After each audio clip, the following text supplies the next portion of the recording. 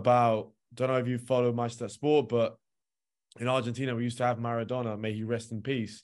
And the typical leadership in I can't say soccer, but soccer for our listeners, most are American, was this guy who, is in front of the pack and he fights and he kicks when he's kicked and gets a red card and chest up and cocky and comes from the hood and fights everyone, right? So Messi for many years, he was very resisted back home because he's pretty much autistic, right? He has a principle of Asperger's, and he left the country when he was very young, and he's been raised in Spain but chose to play for Argentina, and he hasn't won the World Cup yet, so that's why I don't like him. But this article was interesting because they were talking about how types of leadership are changing, right? So now this new Argentinian team, who is a star team, not a team of stars except for him, they have time to see their families, and no one's out there, talking about showing off their cars or being cocky or being bullies. They just they look like a family,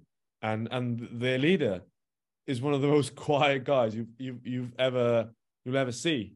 And he just plays and he just wants to play, and everything's very private. So I think connecting to your question, I think there's a change in leadership that will definitely require a different kind of skill set from staff and people around them, because now it's about having a safe space and saying how you feel and saying, you know what, I'm a sub and it sucks to be a sub, but I still want the team to do well. So accepting there's the stuff that's not always great. So actually being strong enough to say if you don't like something in a respectful manner. So that gives room for good and bad things in terms of people doing the psychology of sport, because it's not new, but you know what I mean? Suddenly all these coaches appear, life coaches, and they tell athletes how to focus, with all these techniques that don't apply. So I think it's a very developing area of sport, but definitely necessarily moving into the future, because we now have social media, and you make a mistake and 50 million people comment on it, and some of them say, I hope you die or something like that. So it's a different. No, Justin, you're laughing, but mate, you don't even have to go. I'm laughing because it's so messed up. That's why. That's just my awkward tick of just how awful that is. You don't even have to go as far as Messi. You can go high school or club sports. People just go on anonymous, like that, and just say, "Oh, mate, you suck." You and I know players for a fact. You think they're millionaires, they don't really care. They read the comments. 100%. I mean, shit, people do that because of stupid fantasy football or fantasy sports. It's even worse. So if you imagine a guy who's a millionaire and plays the highest level of sport and goes and reads the comments from an average Joe sitting in his house, telling him he sucks, and actually gets affected by it. There's so many things you can tap on into that thing. You know what I mean? There's just more than one problem, but I think is it's redefining a bit of the landscape. I don't know if you guys agree. I think so too. I definitely do. Fergus, go ahead with what you're going to say. No, I was just going to say, if you haven't seen the Carlos Bilardo documentary, Fernando, about no, very good, on HBO. So he was one of the managers during Maradona's period, but fascinating guy. He was a doctor. I think he might have been the Bilardo one, yeah. So you say it in Irish, so I couldn't understand it.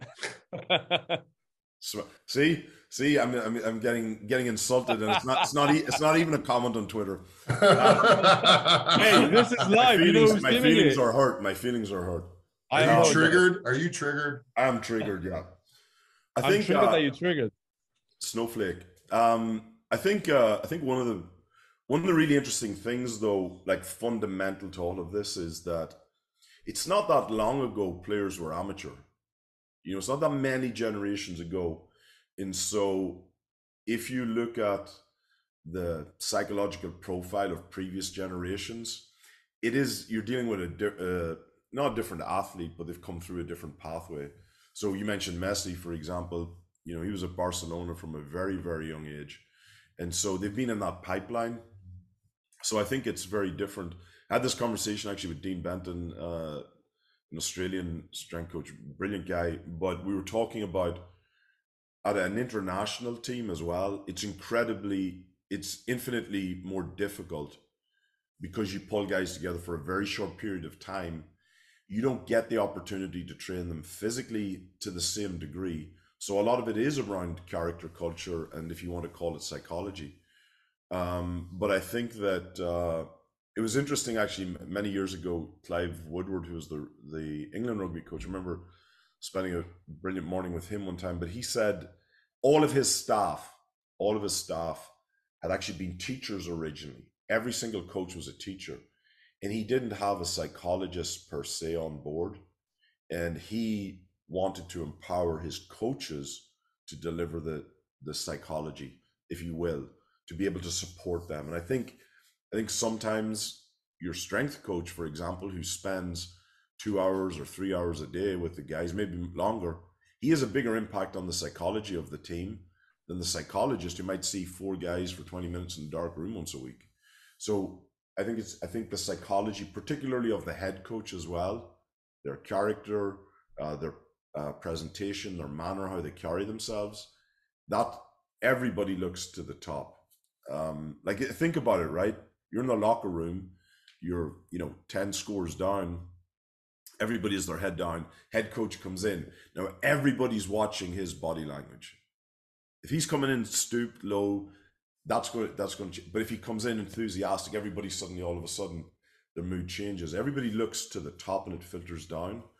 So it is very, very important. I think it's very unique as well.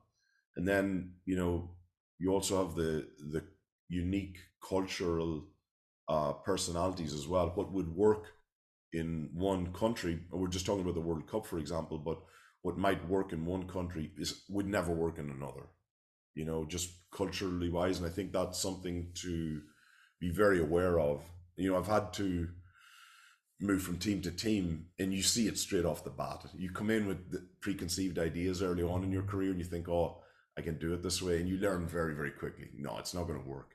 Not what I do, but how I did it is not going to work. Yeah. I'm going to have to be softer, or I can be more forceful. But I think having the awareness is the most important thing. That's the first starting point. Yeah, I 100% agree with you. The thing I'm a bit reluctant with, and if any sports psychologists are listening to this, don't take it personal, yeah? But the thing is, like you said, if there's no, if there's no cohesion or consistency in the message throughout the team, there's no point in saying, like, we have mental issues, bring a psychologist, and then coaches or whoever treat the players in a way that's not, aligned to getting everyone together. So it's not like, solving it by just bringing someone who knows psychology, Think about it, Fernando. Like, you got a guy who's struggling with confidence, and you bring a psychologist in, he spends 45 minutes a week with them, and then they go into the gym every single day, and the strength coach, who may or may not be aware of this crisis, is just beating the guy down in it, like, just as you would do, because you want to encourage him. You think he's lazy. It's actually a self-esteem issue or something else, or a self-worth issue. And so you can undo it very, very quickly. That's where you're right, the cohesion and alignment. But that also plays into, the game model, how you're going to play the game. Are you going to play it in an aggressive way? Is that the culture? Is that the environment? How are we going to support guys? It's all incredibly, it's all interlinked. Yeah, also bring in a guy who's be like, okay, so you have confidence issues, so are you going to sit with psychologists? You're going to ask you what's wrong with you, or are we going to fix it? I don't think that's going to work. Right. I used to say I've never met a good sports psychologist. Now that's a hell of a statement, but that's a while ago. I might not say that now, but it's very, very difficult to find somebody who truly appreciates the intricacies of performing at a high level. And also there are many of the issues that you find at the professional level have got nothing to do with the game. They can all play the game. I can say it on this podcast, but used to joke, like, the definition of stress was when your mortgage, your wife, and your mistress were all a month late. That's got nothing to do with the game.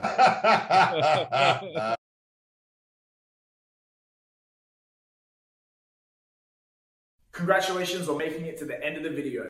Why don't you celebrate by watching more videos just like it? You can also help us on our quest to placate the algorithm gods by liking, sharing, subscribing, and commenting. Thank you.